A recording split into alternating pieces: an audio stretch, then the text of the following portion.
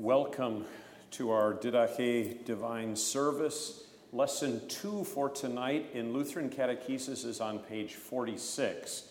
We will begin with the invocation and prayer, and then I'll entertain any follow-up discussions you may have had in your thoughts from last week, or if you read over lesson 1 from last week afterwards, and if you have questions, I'll be happy to take those, all right? Let us begin in the name of the Father, and of the Son, and of the Holy Spirit. Amen. Almighty God, whose compassion never fails, and who invites us to call upon you in prayer, hear the heartfelt confession of our sins, and receive our humble supplication for your mercy. Spare us from the just punishment of sin which our Lord Jesus Christ has borne for us, and enable us to serve you in holiness and purity of life. Through Jesus Christ our Lord, who lives and reigns with you and the Holy Spirit, one God, now and forever. Amen.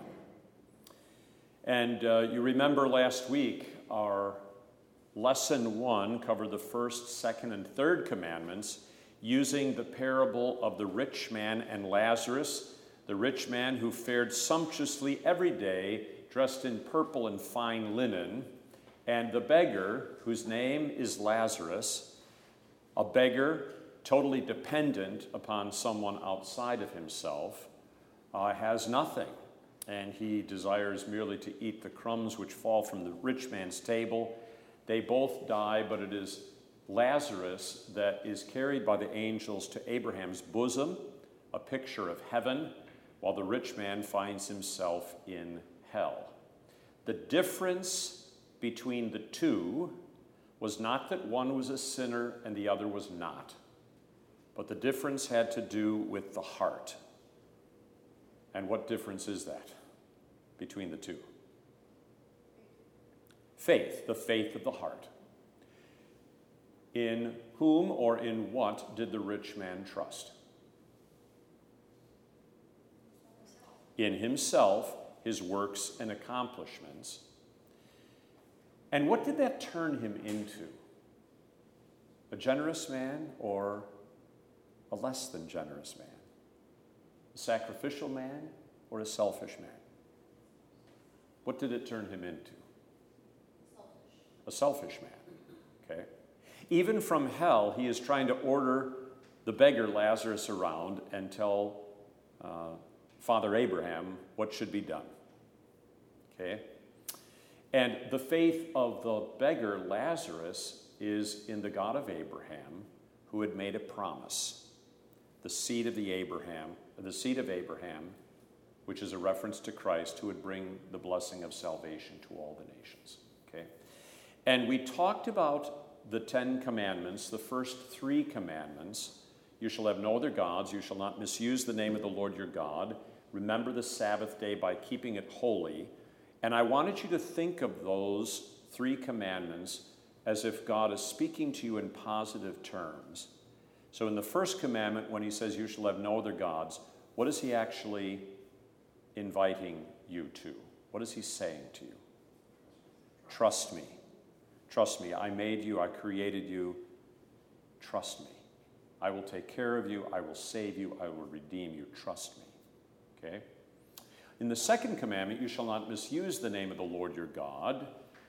The Small Catechism says we should fear and love God so that we do not use satanic arts, lie, or deceive by his name, but call upon it in every trouble, pray, praise, and give thanks.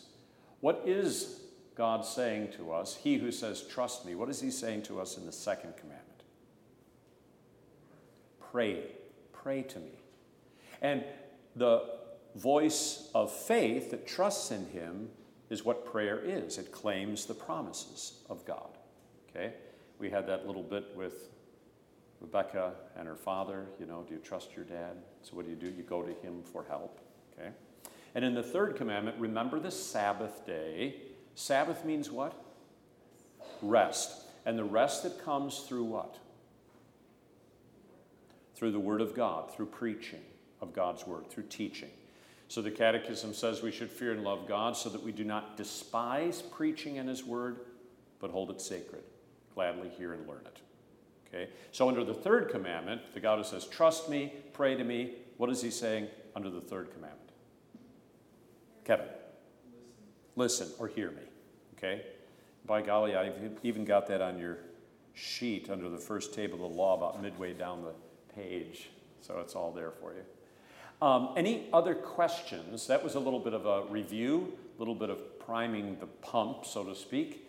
Any questions at all from last week that you thought about afterwards or thought about at the time but were too afraid to ask? So here, Melissa, this is where you can ask me. You don't have to be afraid to ask if you're... Okay? Anything at all? Yes. Have you ever heard that the reason that Lazarus has a name and that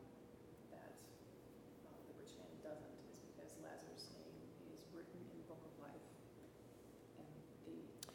And Have I ever heard that Lazarus has a name and the rich man doesn't because Lazarus' name is written in the book of life?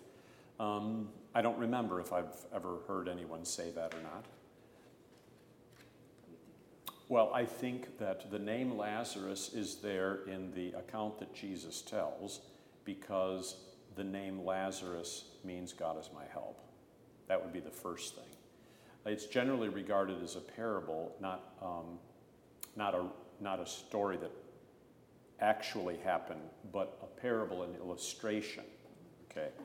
However, some have posited, including a good friend of mine, that the Lazarus there is actually the Lazarus, the brother of Mary and Martha. But I shall not go that far. Okay. Any other questions? All right. Turn to Matthew chapter 5. Matthew chapter 5. This is in the Sermon on the Mount, beginning at verse 17.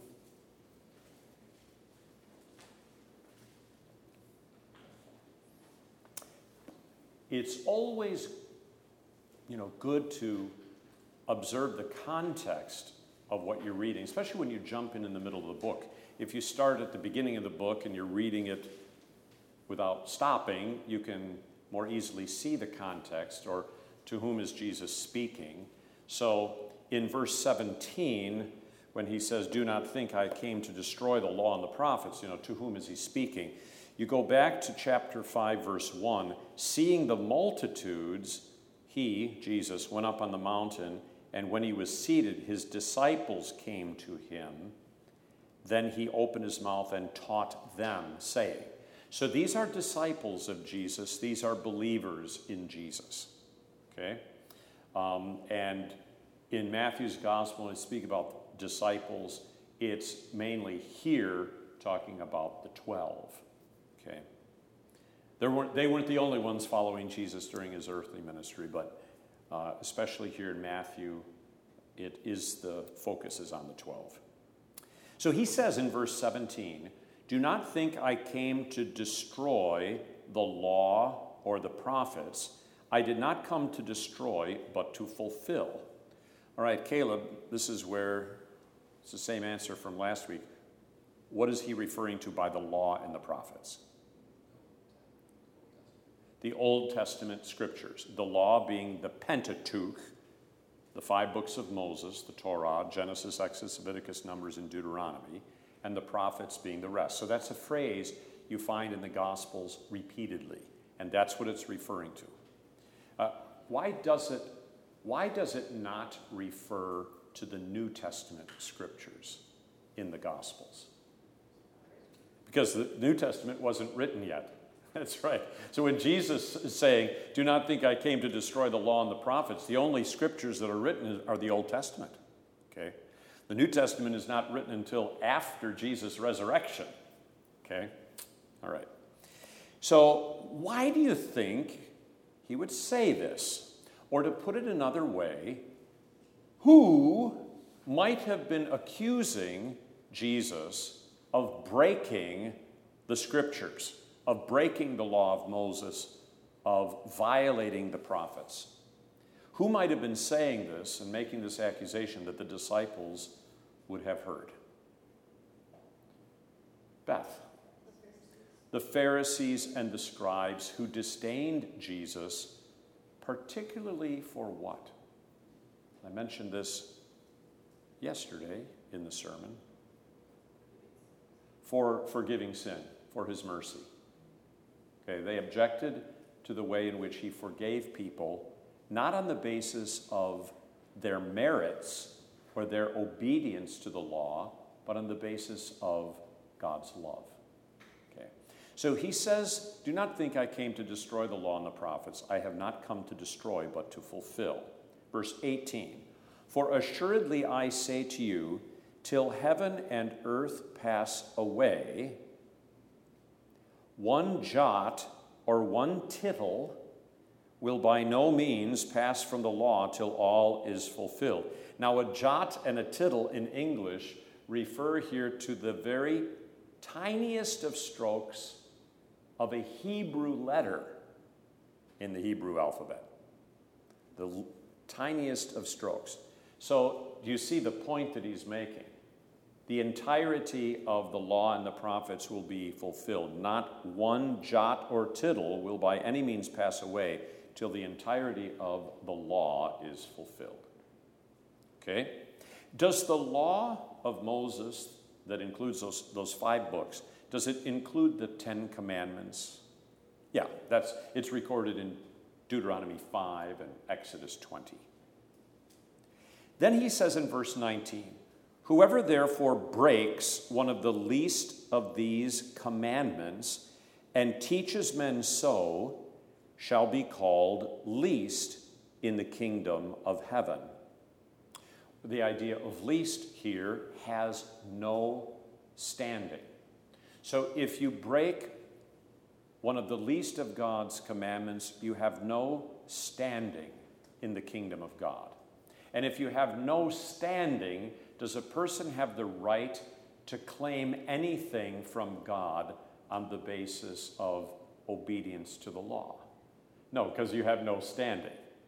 Okay? Elsewhere in the New Testament, the Apostle James will say, whoever shall keep the whole law and yet offend in one point, he is guilty of all, because they all hang together. Amy said last week that first commandment is the basis for all of the commandments. If you could keep the first, you could keep them all. And that's shown in the explanations in the Small Catechism with that phrase, we should fear and love God, that's repeated over and over again. So you have no standing if you break even the slightest of the commandments. You have no standing before God in the kingdom of heaven. But whoever, this is the middle of 19, whoever does and teaches them, he shall be called great in the kingdom of heaven. Literally, whoever does and teaches, he shall be called great in the kingdom. Who is he who does the law and who teaches the law, not only by words, but by the things that he does? Jesus. So he is the greatest in the kingdom. See how that connects to verse 17. Don't think I came to destroy the law and the prophets. I did not come to destroy, but to fulfill. And he who does the law and he who teaches the law is the greatest in the kingdom of heaven. So everyone else has no standing except the one who does and teaches the law. So he's actually talking about himself. Again, do not think I did not come to destroy the law and the prophets, but to fulfill. For I say to you, verse 20, unless your righteousness exceeds the righteousness of the scribes and Pharisees. And those are the ones Beth said, correctly, were the ones accusing Jesus of breaking the law, violating the law and the prophets because of his mercy and the way he was forgiving sin. But they were held up to be the most righteous people on earth at Jesus' time. But he says, unless your righteousness exceeds or is greater than the righteousness of the scribes and Pharisees, you will by no means enter the kingdom of heaven. So you have to have a greater righteousness than the righteousness of the scribes and Pharisees, even though they were thought to be the most righteous people on earth. Now let me ask you a few questions about Pharisees, the scribes, maybe even the rich man from last week. What motivated the rich man last week to do whatever it was that he did, to amass his wealth? What motivated him to do that? I want to help Bob Garrick. I'm going to make this money so I can help Bob. What motivated him? What's that? Works? Well, why did he make all this money? Why was he wealthy? Why did he do all this stuff? What was his motivation, Kevin? For himself. For himself. Right. Yeah, for himself. Okay? The scribes and the Pharisees, who despised Jesus because of his mercy, they despised those who were recipients of his mercy because they didn't, the scribes and Pharisees, did not believe those people who received Jesus' mercy, what? Deserved it. You don't deserve it. You're a sinner. You've done nothing to deserve this. So you see, for them, they did what they did in order to get a return. And if you haven't done what we've done, you don't deserve the return, but I do. Do you follow that? So their doing of whatever it was that they were doing for their own benefit. Okay? Are you with me? So even when they did good, or when it looked like they were doing good for their own benefit. Is that love? I'll do this, Brian, as long as it's going to benefit me, but if not, what's the point? Love for themselves. Love for themselves. Now, God's law talks a lot about love. Love for God and love for the neighbor, but not love for the self. We'll see this especially next week in the reading with the rich young man who comes to Jesus and says, "Good teacher, what must I do to inherit eternal life?" So I want to talk about the concept of righteousness. What is righteousness? When you hear that word, what do you think of? What do you think of? How would you define it? Someone asks you, Kent, what is righteousness? What would you say? What makes us right before God? What makes us right before God is acceptable to God. Marty, what? Holiness. That righteousness is holiness. Okay? I'm looking for definitions of holiness right now. I'm not saying those are bad. I'm just looking. Anybody else? Amy. Keeping the whole law. If you keep the law, you're righteous. You don't keep the law, you're unrighteous. Or you keep the law, you're holy, Kent. You don't keep the law, you're unholy. Any other definitions? Kevin, you have a... I like your mother's definition. You keep the law, you do what you're told. You boys do what you're told. You're righteous, holy boys, honoring your father and your mother. You don't do what you're told. You're naughty boys. I mean, that's a pretty... So would you say righteousness is not being naughty? Okay, so Marty, your concept of being holy, keeping the law, doing what you're supposed to do, I think a lot of people think of righteousness in those terms. And in terms of keeping the law, in society, this is a righteous person. He doesn't violate the law. He's a good person. This person is wicked. Do wicked and righteous ever get put together? This wicked person is righteous. Would we ever say that in society? Amy, would we? Okay, well, and not unless you're a Looney Tune. Then you might do it, okay? So a wicked person is not thought to be righteous. What is a wicked person thought? How would you describe a wicked person? Caleb, how would you describe a wicked person? Someone who doesn't keep the law. Have you ever broken the law? Any of the 10 Commandments? You wicked person. I mean, if wickedness is breaking the law, then you're a wicked person if you've broken the law. How would you describe a sinner? Someone who breaks the law. Do you break the law, Becca? You're a sinner.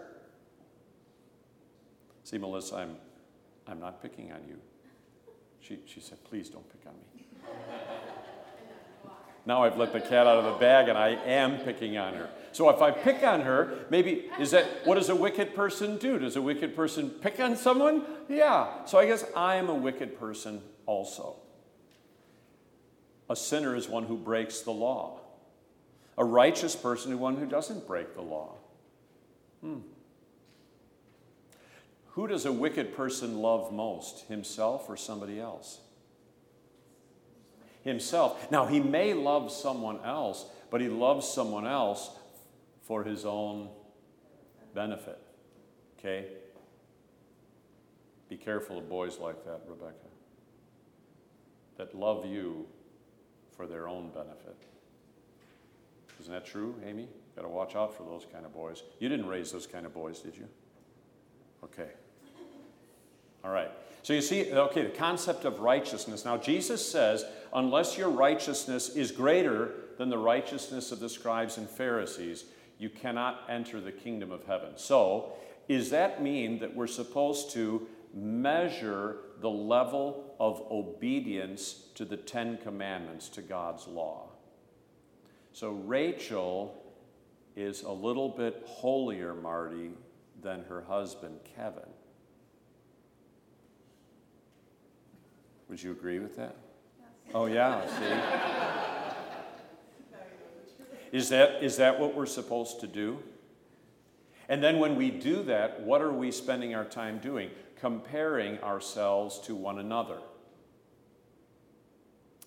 Most of you your dad and mother would know this, you know.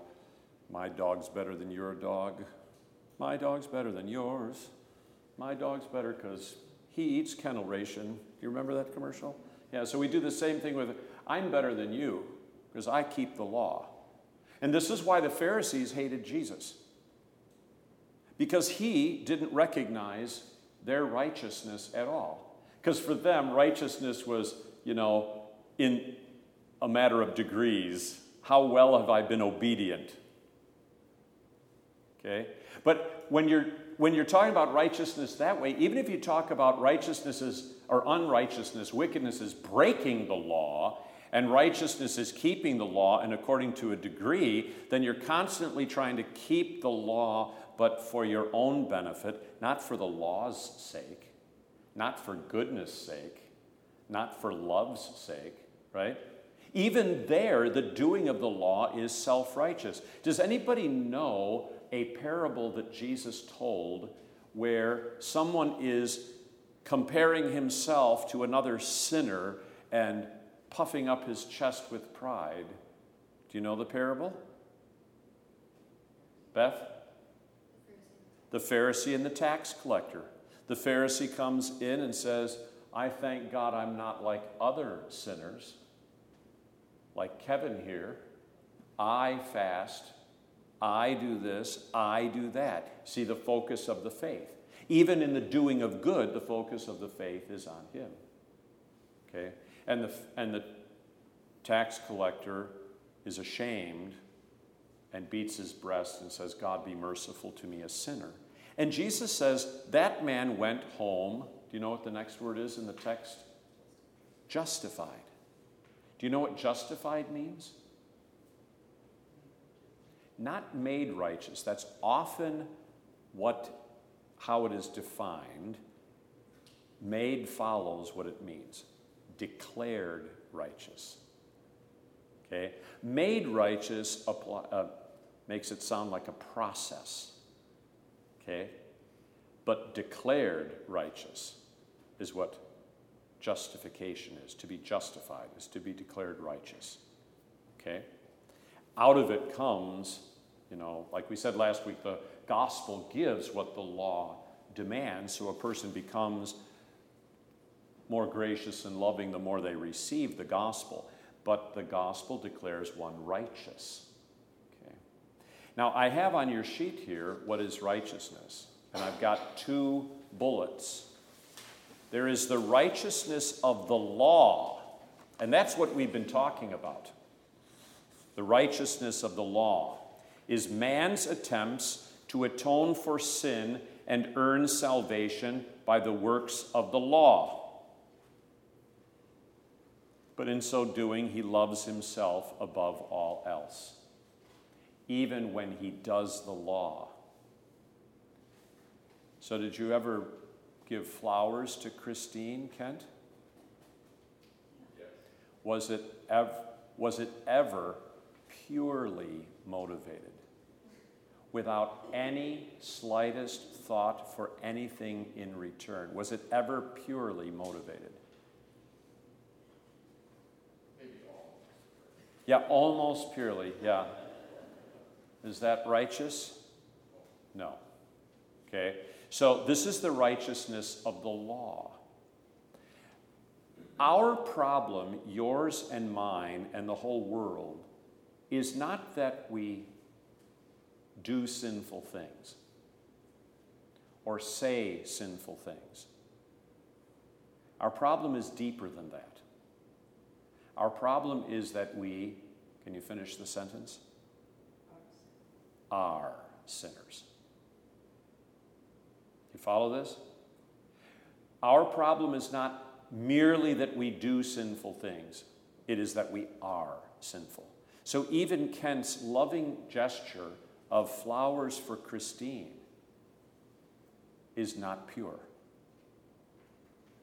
My sacrifices of my time to have all of these classes for people is not pure. How about that? The problem is not that we do sinful things, which we do, but that we are sinful. And at the heart of being sinful is a love for self and a mistrust for God. And that's why the Pharisees hated Jesus so, because he gave absolutely no credence to their righteousness. Because in truth, it was no righteousness at all. You follow? There's the righteousness of the law before God. Now, in contrast to that, the righteousness of God is Jesus fulfilling the law for us. Now, this is yours to take home. I would probably circle, underline, star, whatever, 2 words, for us. Because what he does, unlike Kent and his impure motivations, Jesus' motivations are absolutely pure. He does what he does out of love for God the Father and out of love for us. He is pure in his motivations. So the righteousness of God is Jesus fulfilling the law for us in his death for us upon the cross. He loves God and his neighbor ahead of himself. Notice in the parentheses there, we are describing how you can summarize the 10 commandments. Have you heard of the 2 tables of the law, first and second table? The first table we talked about last week, our relationship to God. Who among us at all times, down to the very heart of our being, fears, loves, and trusts in God above all things at all times? Okay? The first table of the law is summarized, love the Lord your God with all your heart, with all your soul, with all your mind, with all your strength. And the second commandment is like it. We had it 2 Sundays ago. Love your neighbor as yourself. It's literally the idea, love your neighbor in place of yourself. And I say it that way because this is exactly what Jesus did. Out of his love for the Father, he loved us in place of himself. And he did what he did in his death upon the cross, not for his benefit, but for our benefit and out of love for the Father. There's righteousness. That God the Father offered up his Son into death for us. That Jesus, in love for the Father and us, willingly died for our sins. That's the righteousness of God. So I've got these 3 points underneath that. He loved his Father with all his heart, soul, mind, and strength by willingly going to the cross on our behalf. He loved us in place of himself by willingly suffering and dying in our place. And back to verse 17, do not think I came to destroy the law and the prophets. I have not come to destroy, but to fulfill. Jesus fulfilled all of Scripture for us in his love for God and his love for the neighbor. So this is the righteousness of God. Now, we're going to come back to this Sermon on the Mount and highlight a couple of things. But what I'd like you to do is turn to the book of Romans, chapter 3. Now, you're in Matthew, so you go Mark, Luke, John, Acts, Romans. Romans is a pretty big book. It's got 16 chapters, and it follows the Gospels and Acts. So Matthew, Mark, Luke, John, Acts, Romans, chapter 3.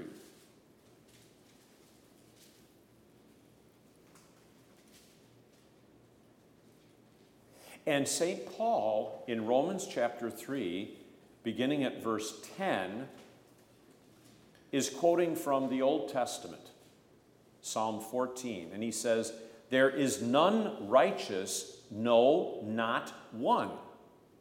How about that? And that's why I talked to you, what is righteousness? And righteousness, according to the standard of the law, there is none righteous. Not me, not you, not the criminal on the street. There is none righteous, no, not one. There is none who understands. There is none who seeks after God. You think about the rich man last week. He didn't seek after God, except the God of himself. They have all gone out of the way. They have together become unprofitable. There is none who does good, no, not one. Their throat is an open tomb. Their tongues, they have practiced deceit. The poison of asps is under their lips, whose mouth is full of cursing and bitterness. Their feet are swift to shed blood. Destruction and misery are in their ways, and the way of peace they have not known. There is no fear of God before their eyes. Think about the commandment explanation. We should fear, love, and trust in God above all things. At the heart of all sin is mistrust, unbelief, the love of self. There's none righteous, no, not one. Now, verse 19. We know that whatever the law says, it says to those who are under the law, that every mouth may be stopped, and all the world may become guilty before God. Do you understand that expression? The law is preached to those who are under the law to shut people up. Do you understand the expression? That every mouth might be stopped from doing what? Justifying themselves. Kent, good, very good. Yep. But I didn't, it wasn't my fault. If you lived with the woman I lived, you wouldn't. See? Brian smiles and Melissa looks over at him.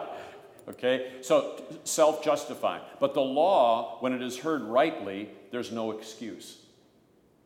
And if you remember, some of you, the story of King David in the Old Testament, he had fallen into grievous sin. The prophet Nathan comes to him and calls him to repentance, to see his sin honestly, without rationalization, self-justification in the slightest. And he says, I have sinned. I deserve to be punished.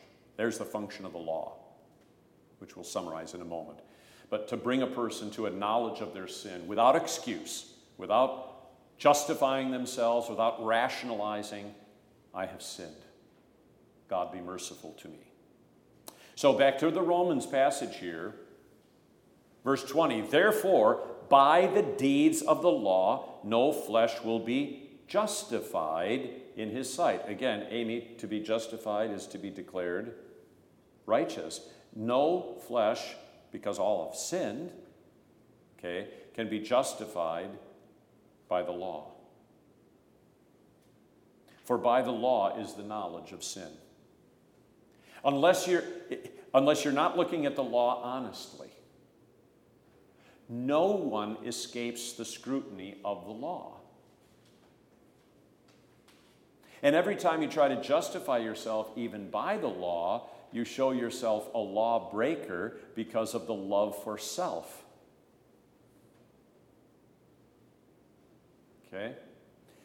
Again, our biggest problem is not that we do sinful things or say sinful things. It is the state of being sinner. All right. This is bad news up to this point. But it's necessary because unless we come to know and believe and understand that by the works of the law I cannot be righteous, I cannot be justified. Then going back to Jesus, what is this righteousness that's greater than the righteousness of the scribes and Pharisees? Whose is this? What would you say? Christ's, yeah. Who fulfills the law and the prophets. Okay? Whoever does and teaches them is the greatest in the kingdom. So look at now, verse 21 of Romans. But now the righteousness of God, apart from the law, or our works of the law, is revealed, being witnessed by the law and the prophets. There it is, Caleb, the reference. It's witnessed in the Old Testament scriptures, the righteousness of God. Even the righteousness of God, which is through faith in Jesus Christ, to all and on all who believe. For there's no difference, for all have sinned and fall short of the glory of God, being justified, declared righteous, freely by his grace through the redemption that is in Christ Jesus. And the redemption refers to his suffering and death upon the cross for us, the shedding of his blood for us, whom God set forth to be a propitiation, or literally mercy seat. The location of God's mercy is in his Son, by his blood, through faith in him, to demonstrate his righteousness, because in his forbearance God had passed over the sins that were previously committed, to demonstrate at the present time his righteousness, that he might be just, or that he might be righteous, and the justifier, the one who declares righteous, the one who has faith in Jesus. So, Amy, if God declares you as a sinner righteous, what are you? Righteous. You are justified by what? By faith in Jesus. Or you could say it another way too. You are justified by the blood of Christ through faith in Jesus. Okay? That faith receives that righteousness of Christ. Faith receives that justification. So unless your righteousness is greater than the righteousness of the scribes and Pharisees, you cannot enter the kingdom of heaven. Whose righteousness is greater than the righteousness of the scribes and Pharisees? Christ's. And how do we receive this righteousness? By faith. Okay? A faith that God himself works in us by the gospel and the Spirit. Okay? So, even though we're talking about the law is leading us to Christ. Because by the deeds of the law, by the works of the law, no flesh can be justified in God's sight. For by the law comes the knowledge of sin. But now the righteousness of God apart from the law is revealed, being witnessed by the law and the prophets, even the righteousness of Christ, whom God the Father set forth as a place of mercy, a propitiation through his blood, to justify those who have faith in Jesus, to declare us righteous. So that's good news, because we are saved from our sin by the forgiveness of sins, by the justifying work of God in Christ. We could not rescue ourselves, but God in his love rescued us.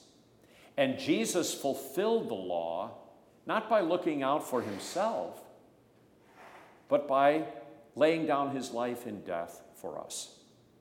So if you come back, we'll come back to the Matthew 5, and then if you just come to your sheet also, this is what, you could say, how did you come up with this definition of the righteousness of God? It's in the Bible. There's the righteousness of the law. By the works of the law, no flesh will be justified. We talked about that. It's not a matter of degrees. Even when we do this comparative stuff, the mere act of comparison, I'm better than you. No, I'm better than you. What the stench of self-centered self-righteousness that smells of, okay? There's no humility of contrition and repentant faith there whatsoever. The law, when rightly heard, should teach us to despair of ourselves that we might cling to Christ. And so this leads to the function of God's law. I've got 4 little bullets there. The law describes what is good, that's to be sure, and what it is to love God and the neighbor. It describes that. If you look at those beautiful explanations in the small catechism, we should fear, love, and trust in God above all things, call upon him in every trouble, pray, praise, and give thanks, hold God's word sacred, gladly hear and learn it, honor one's father and mother, and rejoice over everything that they give at all times, Kevin. Your father and mother, they're the greatest people on earth, okay? Help and support your neighbor in every physical need, 5th commandment. Lead a chaste, a sexually pure and decent life, 6th commandment. Help and support your neighbor in all of his bodily needs and then in the temporal possessions and so forth. I mean, it describes anybody who would do that is a great person. Of course, that's what Jesus has done. Second bullet, because man is sinful, the law always accuses him of sin, exposing it and bringing it to light. Third bullet, the law calls us to repentance and how much we need a Savior. And the fourth bullet, Jesus embodies the fulfillment of the law in his love. And the crowning expression of that love is his suffering and death. Now, the second bullet says, because of man is sinful, the law always accuses him. I'd like you to go back to the Matthew passage.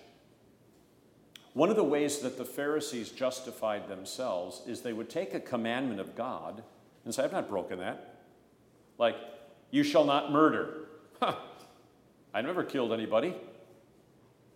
Has anybody in here ever physically killed someone? Can you raise your hand right now?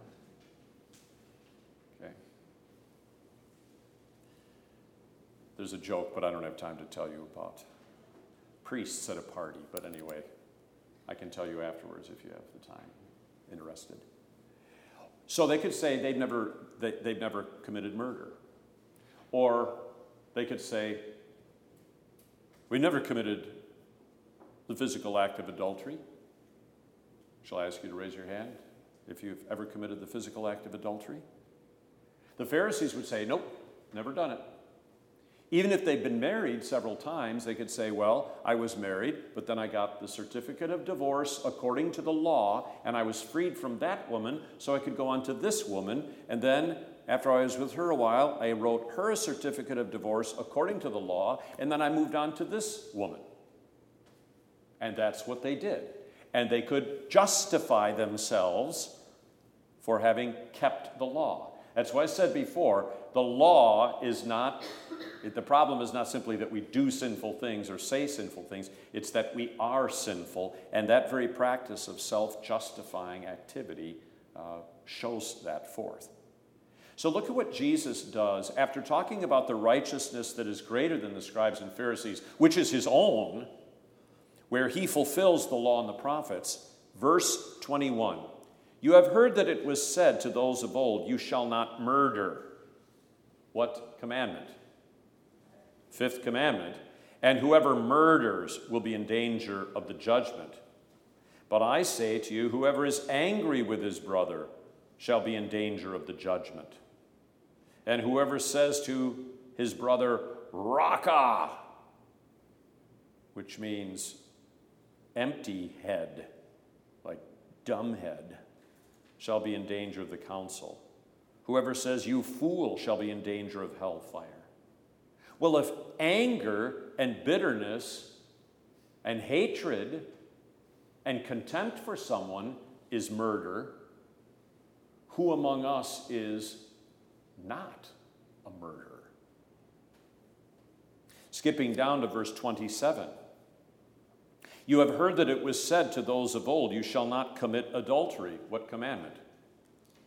Sixth, verse 28, but I say to you, whoever looks at a woman to lust for her has already committed adultery with her in his heart. Well, if lust of the heart is adultery, who among us is without sin? And the seriousness of sin he speaks of in 29 and 30 about plucking the eye out if it causes you to sin and so forth. Skipping ahead to verse 33. You have heard that it was said to those of old, you shall not swear falsely, but shall perform your oaths to the Lord. What commandment or commandments?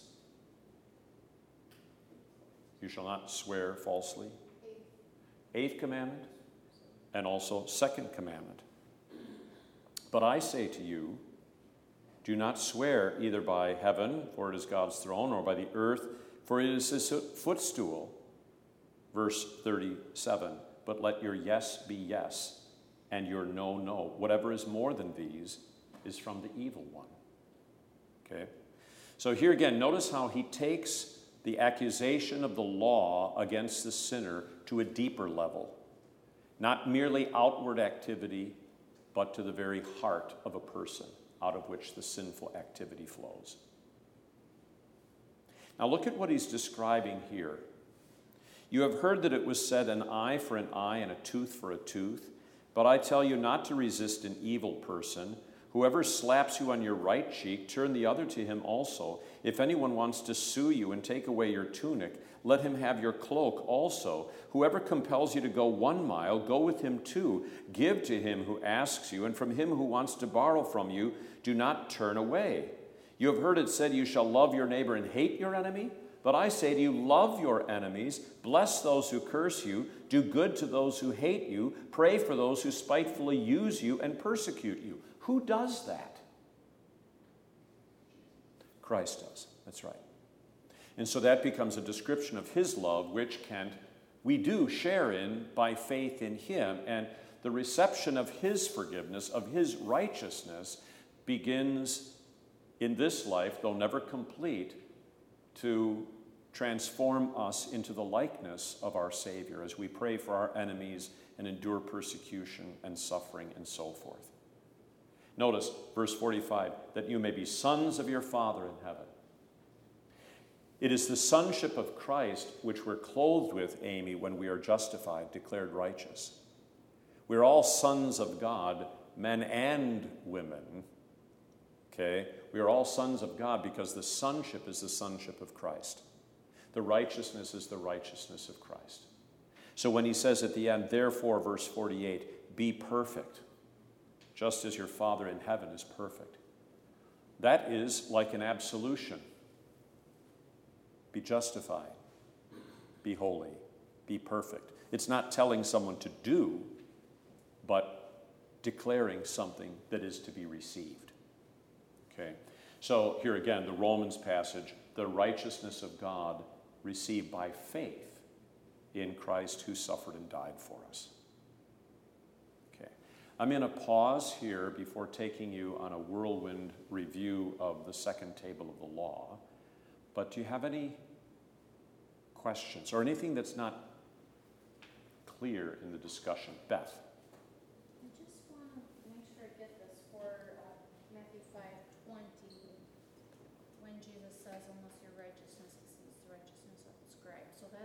comparison between the righteousness of the law versus the righteousness of God.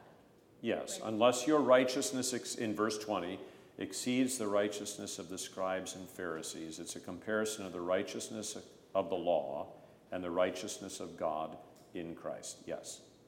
Okay. And so when it says, unless your righteousness, this is the wonderful gift. Christ's righteousness becomes your righteousness Okay. through faith in him. Okay? Yeah. Christ's righteousness becomes your righteousness. So when you are justified, that's why I went with Amy before, if Christ declares you righteous, then you are righteous. It's not a matter of being made righteous, like you're not quite there yet. You are declared righteous. Okay? So that is a state of being. Okay? Unless your righteousness is the righteousness of Christ, you cannot enter the kingdom of heaven. Okay? So the great gift of God to us as Christians, this is why we believe in him. It's why the cross is at the center of our worship. Because at the highest form of worship is the desire to receive Christ and his righteousness. Okay? To receive his forgiveness. Okay? Jesus, thy blood and righteousness, my beauty, thy beauty is my glorious dress. Okay? Okay? Salvation unto us has come by God's free grace and favor. Okay? Since Christ has full atonement made and brought to us salvation, each Christian therefore may be glad and build on this foundation. By grace alone do we plead for. Okay? That's from a couple of different hymns. Salvation unto us has come, and dear Christians, one and all rejoice. Okay, good. Excellent. Any other? So asking questions for clarification is good. Part of what we're talking about here is the distinction between law and gospel. By the works of the law, there's none righteous. But by the word of the gospel, you are declared righteous through faith in Jesus, who is your righteousness, because he died for you, for us. Okay. Other questions? Amy? So in the Old Testament, yes? Okay, which James also quotes, the fervent prayer of a righteous man avails much. So the gospel is in the Old Testament in that case. Absolutely. We are Absolutely. covered by righteousness. No Old Testament patriarch, prophet, believer was heard by God apart from the righteousness of Christ. And they all knew that. Abraham believed in the Lord and he was declared, accounted righteous. Okay? So faith, the Christian faith is never in who? Ourselves. Never. The Christian faith is always in Christ. Always. Now, our old Adam fights against that. Okay? The old Adam always believes in himself. Always. But Christian faith always and only clings to Christ. There was another, Beth.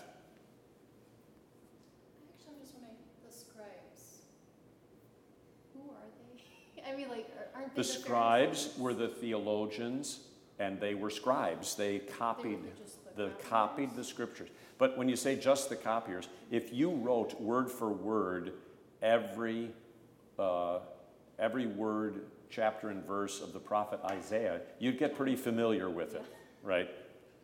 You'd also get used to making the jots and the tittles, the smallest stroke. Okay?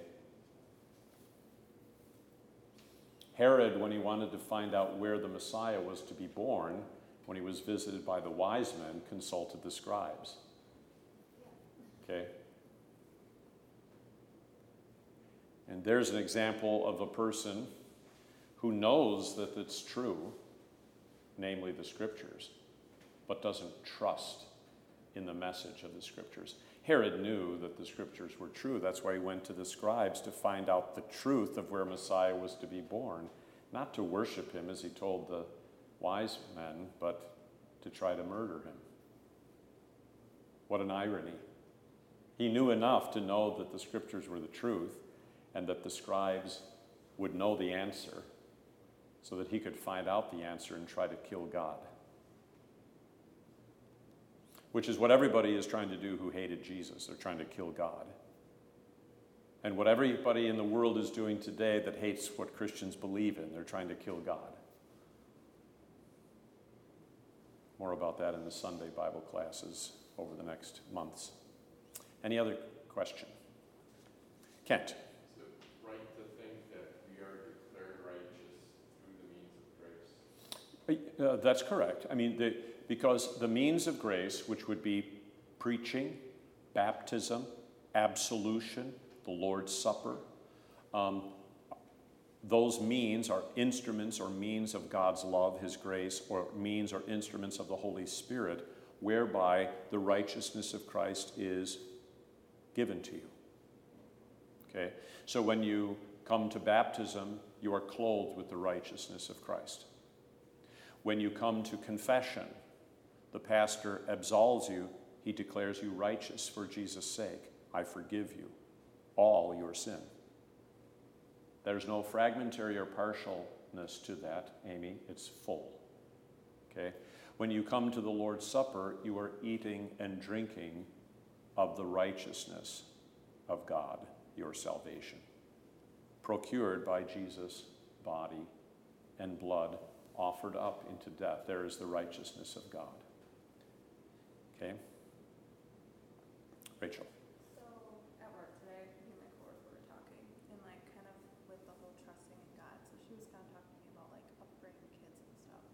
And one thing she said is that she's always taught her kids two things: A, trust God, and B, trust yourself, because those are the two people who are never going to fail you. The first part is good. The second part is So, I've failed myself more times than I can count. but why is that the mentality? Why is that the mentality? So she's Baptist. Is that?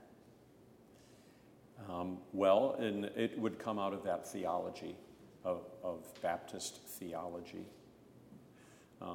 where faith becomes a product of one's own will, and so you're working together with God. You know, you're choosing to trust, you're choosing to believe, and so you can, you know, and that then you can boast about your decision for Christ when faith is of your own doing. That's why I said Christian faith never trusts self. And you see this, I mean, was there no faith in Simon Peter when he said, even if everyone is made to deny you, I will never deny you? Was there no faith in him? Well, he had faith in Jesus, but what was he expressing there? That his believing, as if it was his, was greater than his fellow disciples, who they may deny, but I won't. That's quicksand. Okay? Good. Other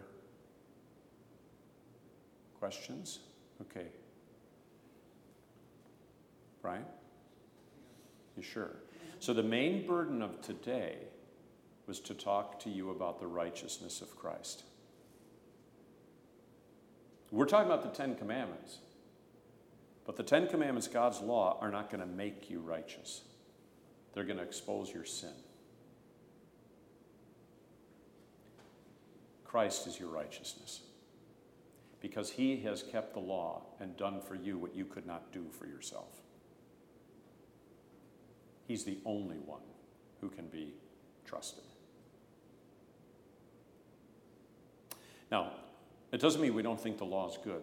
The law is good. That's one of the bullet points there. But the law is always accusing us because of the problem of our sinfulness. Let's take a look at the Ten Commandments. Turn to page 49 in Lutheran Catechesis, or the Catechism, whichever is handier for you. We've already reviewed the first three commandments with words, trust me, pray to me, hear me.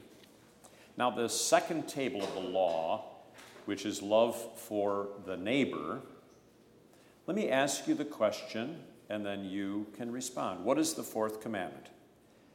Honor your father and your mother. What does this mean?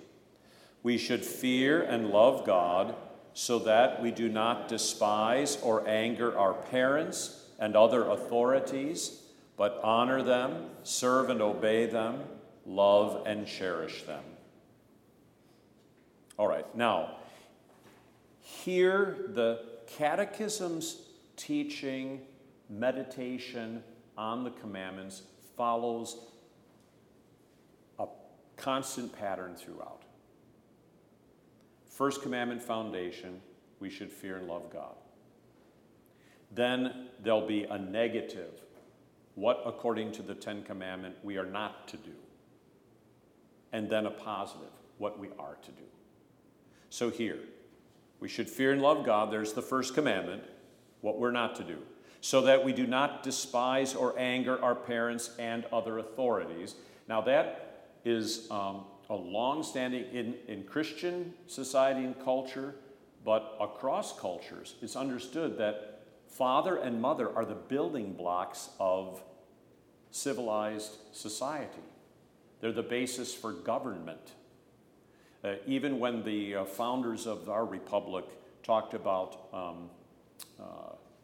the laws of God and nature's God and talked about the consent of the governed, envisioned there was the fundamental authority of father and mother, so that the government rests upon that authority, so that a household was like a mini government. Okay, and even as in the ancient world, the king was benevolent. Your father is benevolent. They would call the kings the father of the nation, and they'd pray to him for mercy and know that he helped protect them and provide for them so that they could make a living.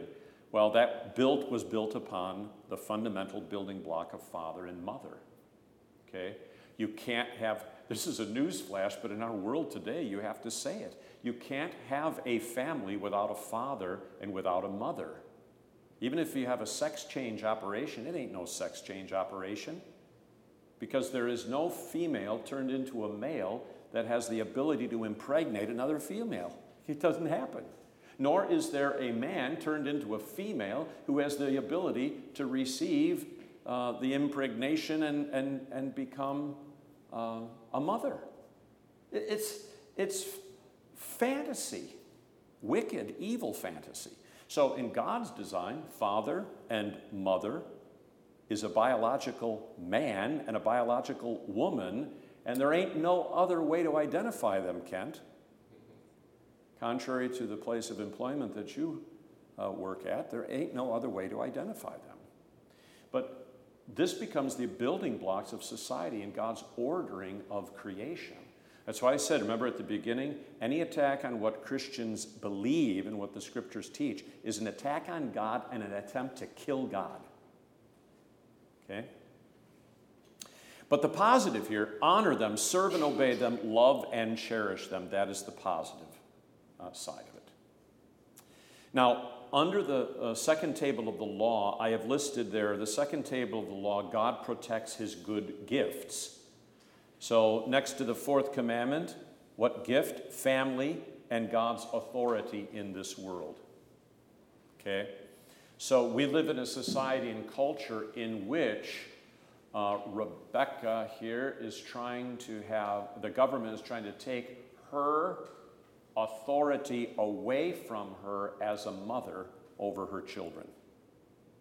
Is that not true? Mm-hmm. And no government or employer can usurp, in God's economy, your office and calling to care for your children.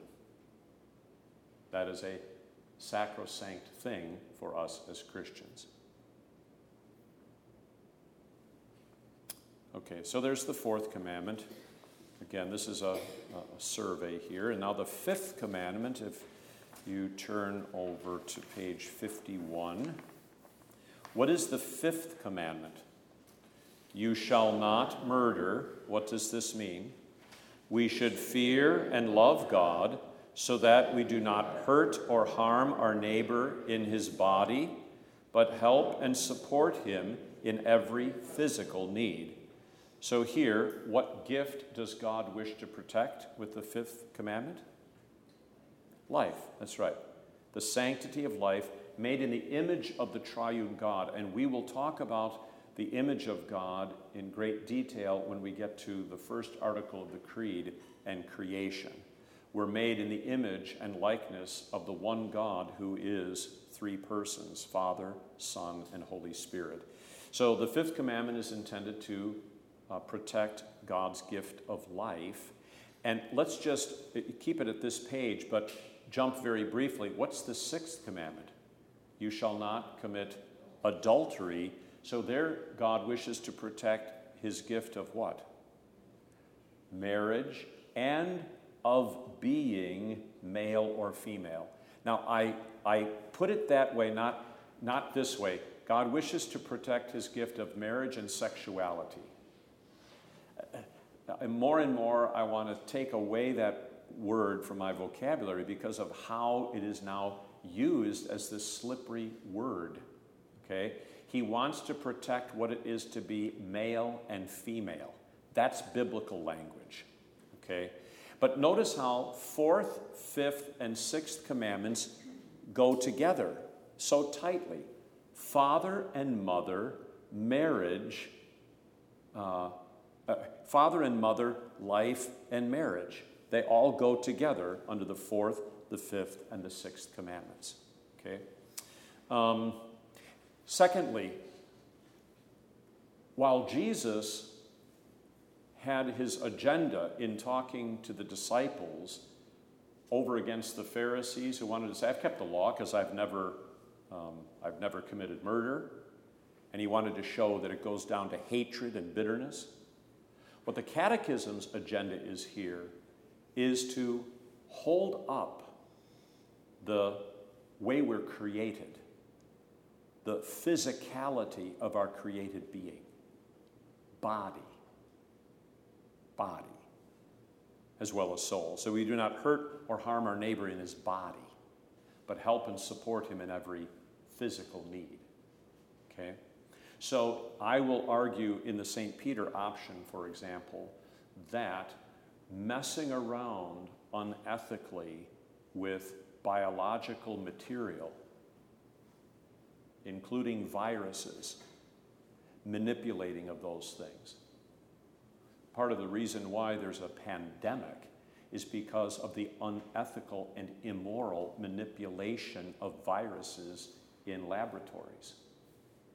And now, the society who condones all of that thing in the name of health is now, in the name of health, forcing all manner of things to be done or not to be done. Okay, but I'm anticipating a little bit too much from the St. Peter option. We're going to spend a whole session on these sorts of things. But the fifth commandment, our bodies are sacred and holy. Okay, that life is more than simply a disembodied spirit or soul, but we are body and soul, and the Catechism emphasizes that.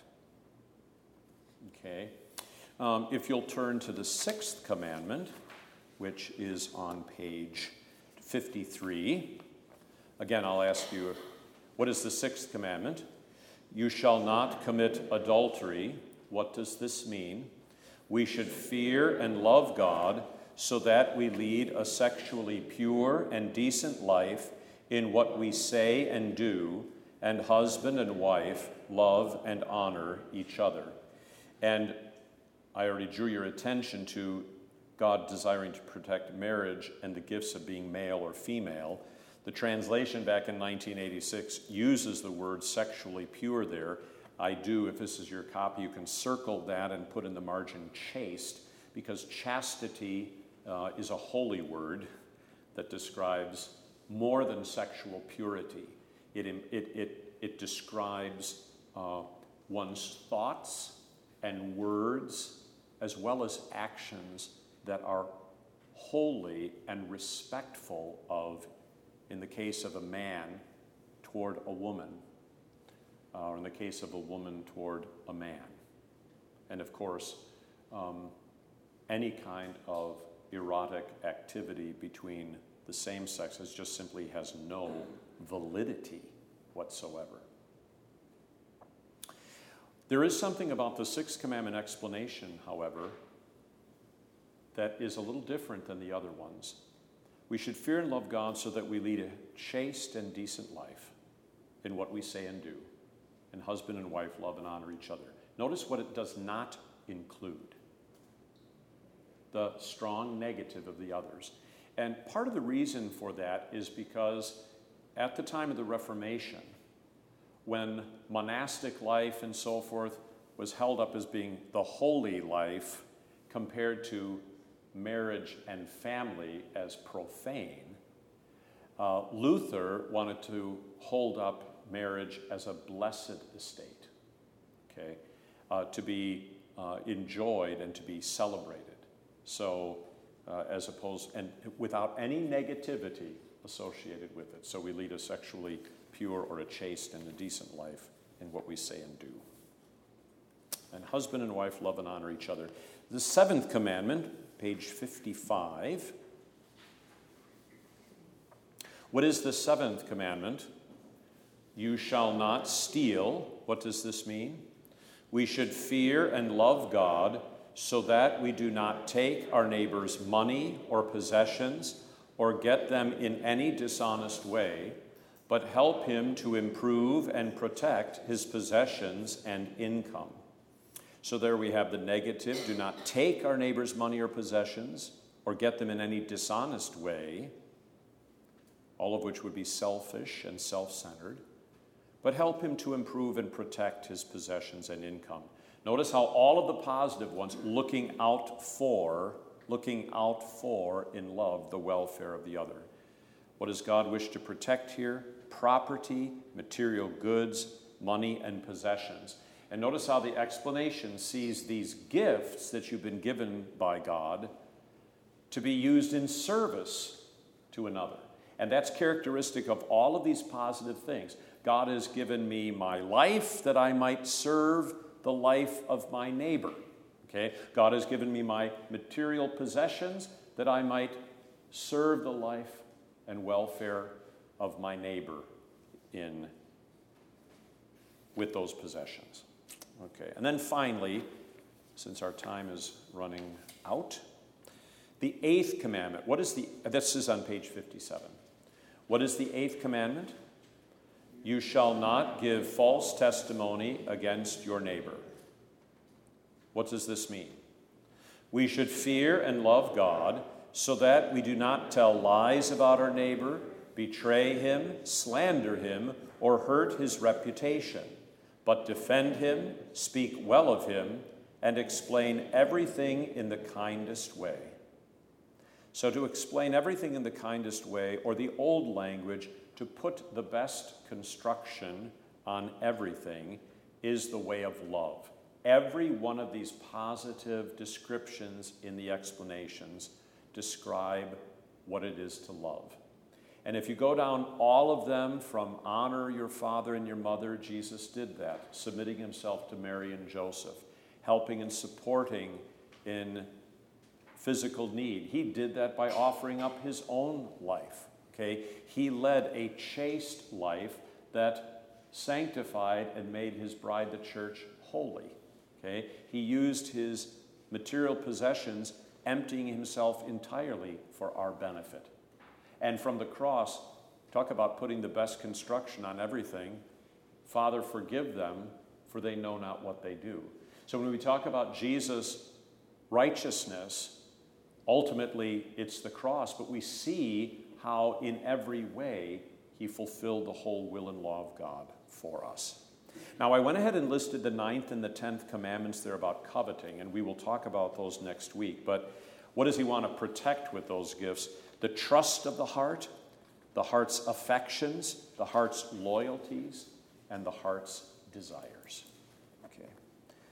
let us prepare for the Lord's Supper, and we use the salmon sheet.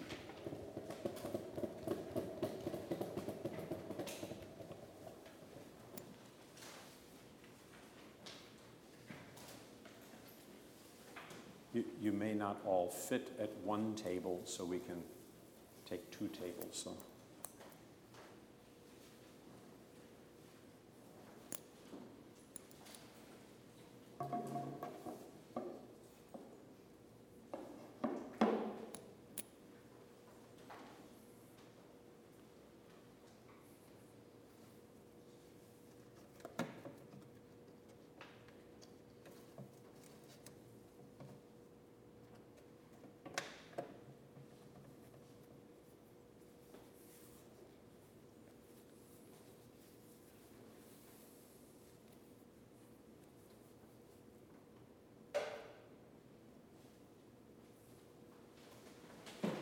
Beloved in the Lord, let us draw near with a true heart and confess our sins unto God our Father, beseeching him in the name of our Lord Jesus Christ to grant us forgiveness. Our help is in the name of the Lord. Who made heaven and earth. I said, I will confess my transgressions unto the Lord.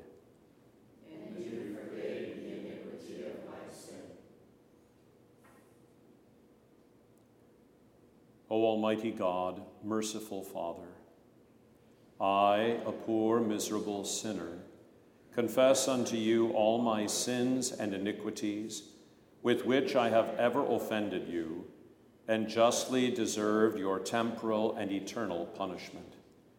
But I am heartily sorry for them, and sincerely repent of them. And I pray you of your boundless mercy, and for the sake of the holy, innocent, bitter sufferings and death of your beloved Son, Jesus Christ, to be gracious and merciful to me, a poor, sinful being. Upon this your confession, I, by virtue of my office as a called and ordained servant of the Word, announce the grace of God unto all of you, and in the stead and by the command of my Lord Jesus Christ, I forgive you all your sins, in the name of the Father, and of the Son, and of the Holy Spirit. Amen. Let us pray. Lord Jesus, you invite all who are burdened with sin to come to you for rest. We now come at your invitation to the heavenly feast, which you have provided for your children on earth. Preserve us from impenitence and unbelief. Cleanse us from our unrighteousness, and clothe us with the righteousness purchased with your blood. Strengthen our faith, increase our love and hope, and assure us a place at your heavenly table, where we will eat eternal manna and drink of the river of your pleasure forever and ever. Into your hands we commend all the members of our congregation suffering illnesses and afflictions of the body. Bring healing according to your will, and grant them your peace. For you live and reign with the Father and the Holy Spirit, one God, now and forever. Amen. The Lord be with you. And also with you. Lift up your hearts. We lift them to the Lord. Let us give thanks to the Lord our God. It is right to give him thanks and praise. It is truly good, right, and salutary that we should at all times and in all places give thanks to you, Holy Lord, Almighty Father, everlasting God, through Jesus Christ our Lord. Therefore, with angels and archangels, and with all the company of heaven, we laud and magnify your glorious name, evermore praising you and saying, Holy, holy, holy, Lord God of Sabaoth. Heaven and earth are full of thy glory. Hosanna, Hosanna, Hosanna in the highest. Blessed is he that cometh in the name of the Lord. Hosanna, Hosanna, Hosanna in the highest.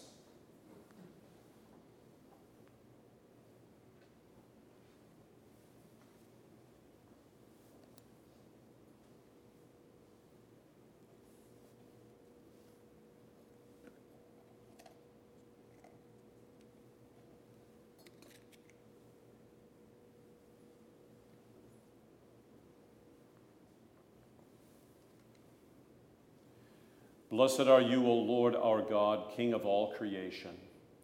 For you have had mercy on us and given your only begotten Son, that whoever believes in him should not perish, but have eternal life. In your righteous judgment you condemned the sin of Adam and Eve, who ate the forbidden fruit, and you justly barred them and all their children from the tree of life. Yet in your great mercy you promised salvation by a second Adam, your Son, Jesus Christ our Lord, and made his cross a life-giving tree for all who trust in him. We give you thanks for the redemption you have prepared for us through Jesus Christ. Grant us your Holy Spirit that we may faithfully eat and drink of the fruits of his cross and receive the blessings of forgiveness, life, and salvation that come to us in his body and blood. Hear us as we pray in his name, and as he has taught us.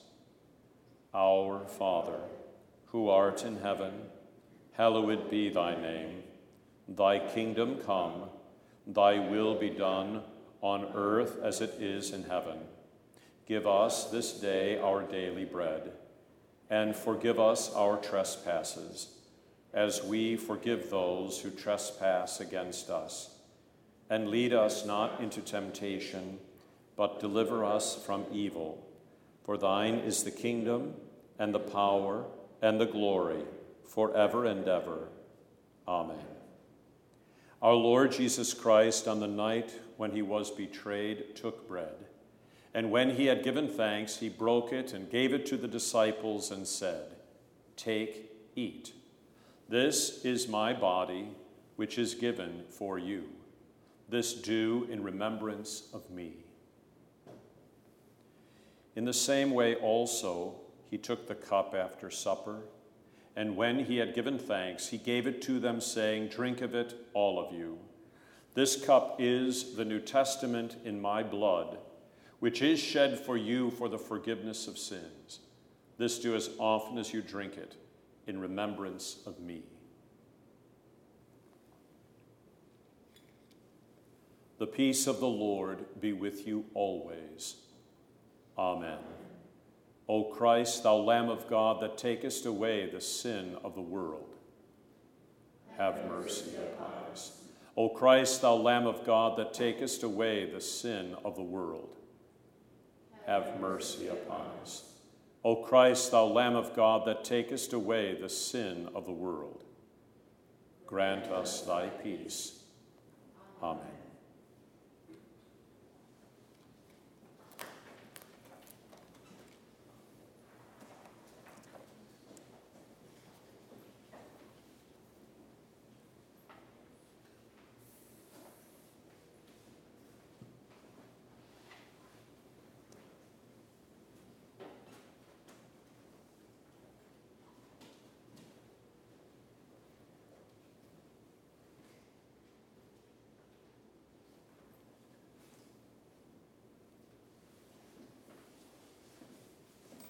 The body of Christ given for you.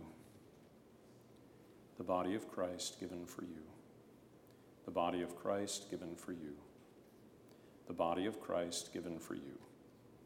The body of Christ given for you. The body of Christ given for you. The body of Christ given for you. The body of Christ given for you. The body of Christ given for you. The body of Christ given for you. The body of Christ given for you. The body of Christ given for you. The body of Christ given for you. The body of Christ given for you. The body of Christ given for you. The body of Christ given for you. The body of Christ given for you.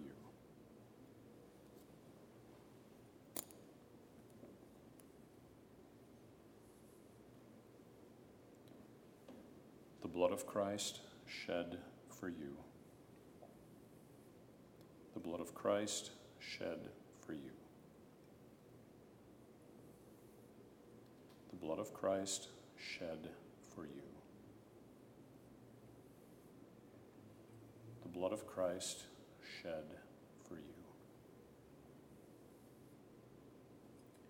The blood of Christ shed for you.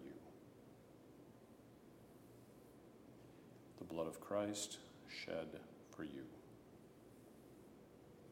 The blood of Christ shed for you.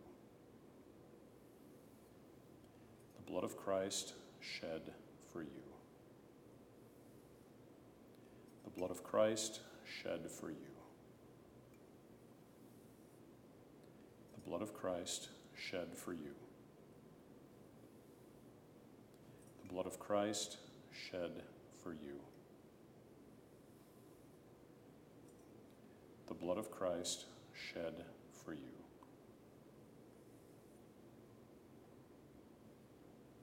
The blood of Christ shed for you.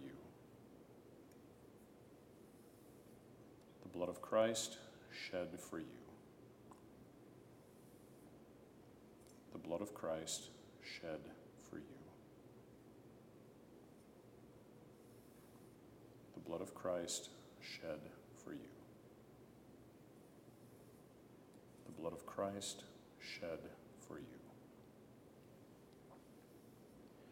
The body and blood of our Lord and Savior Jesus Christ strengthen and preserve you, body and soul, in the true faith unto life everlasting. Depart in peace. Amen.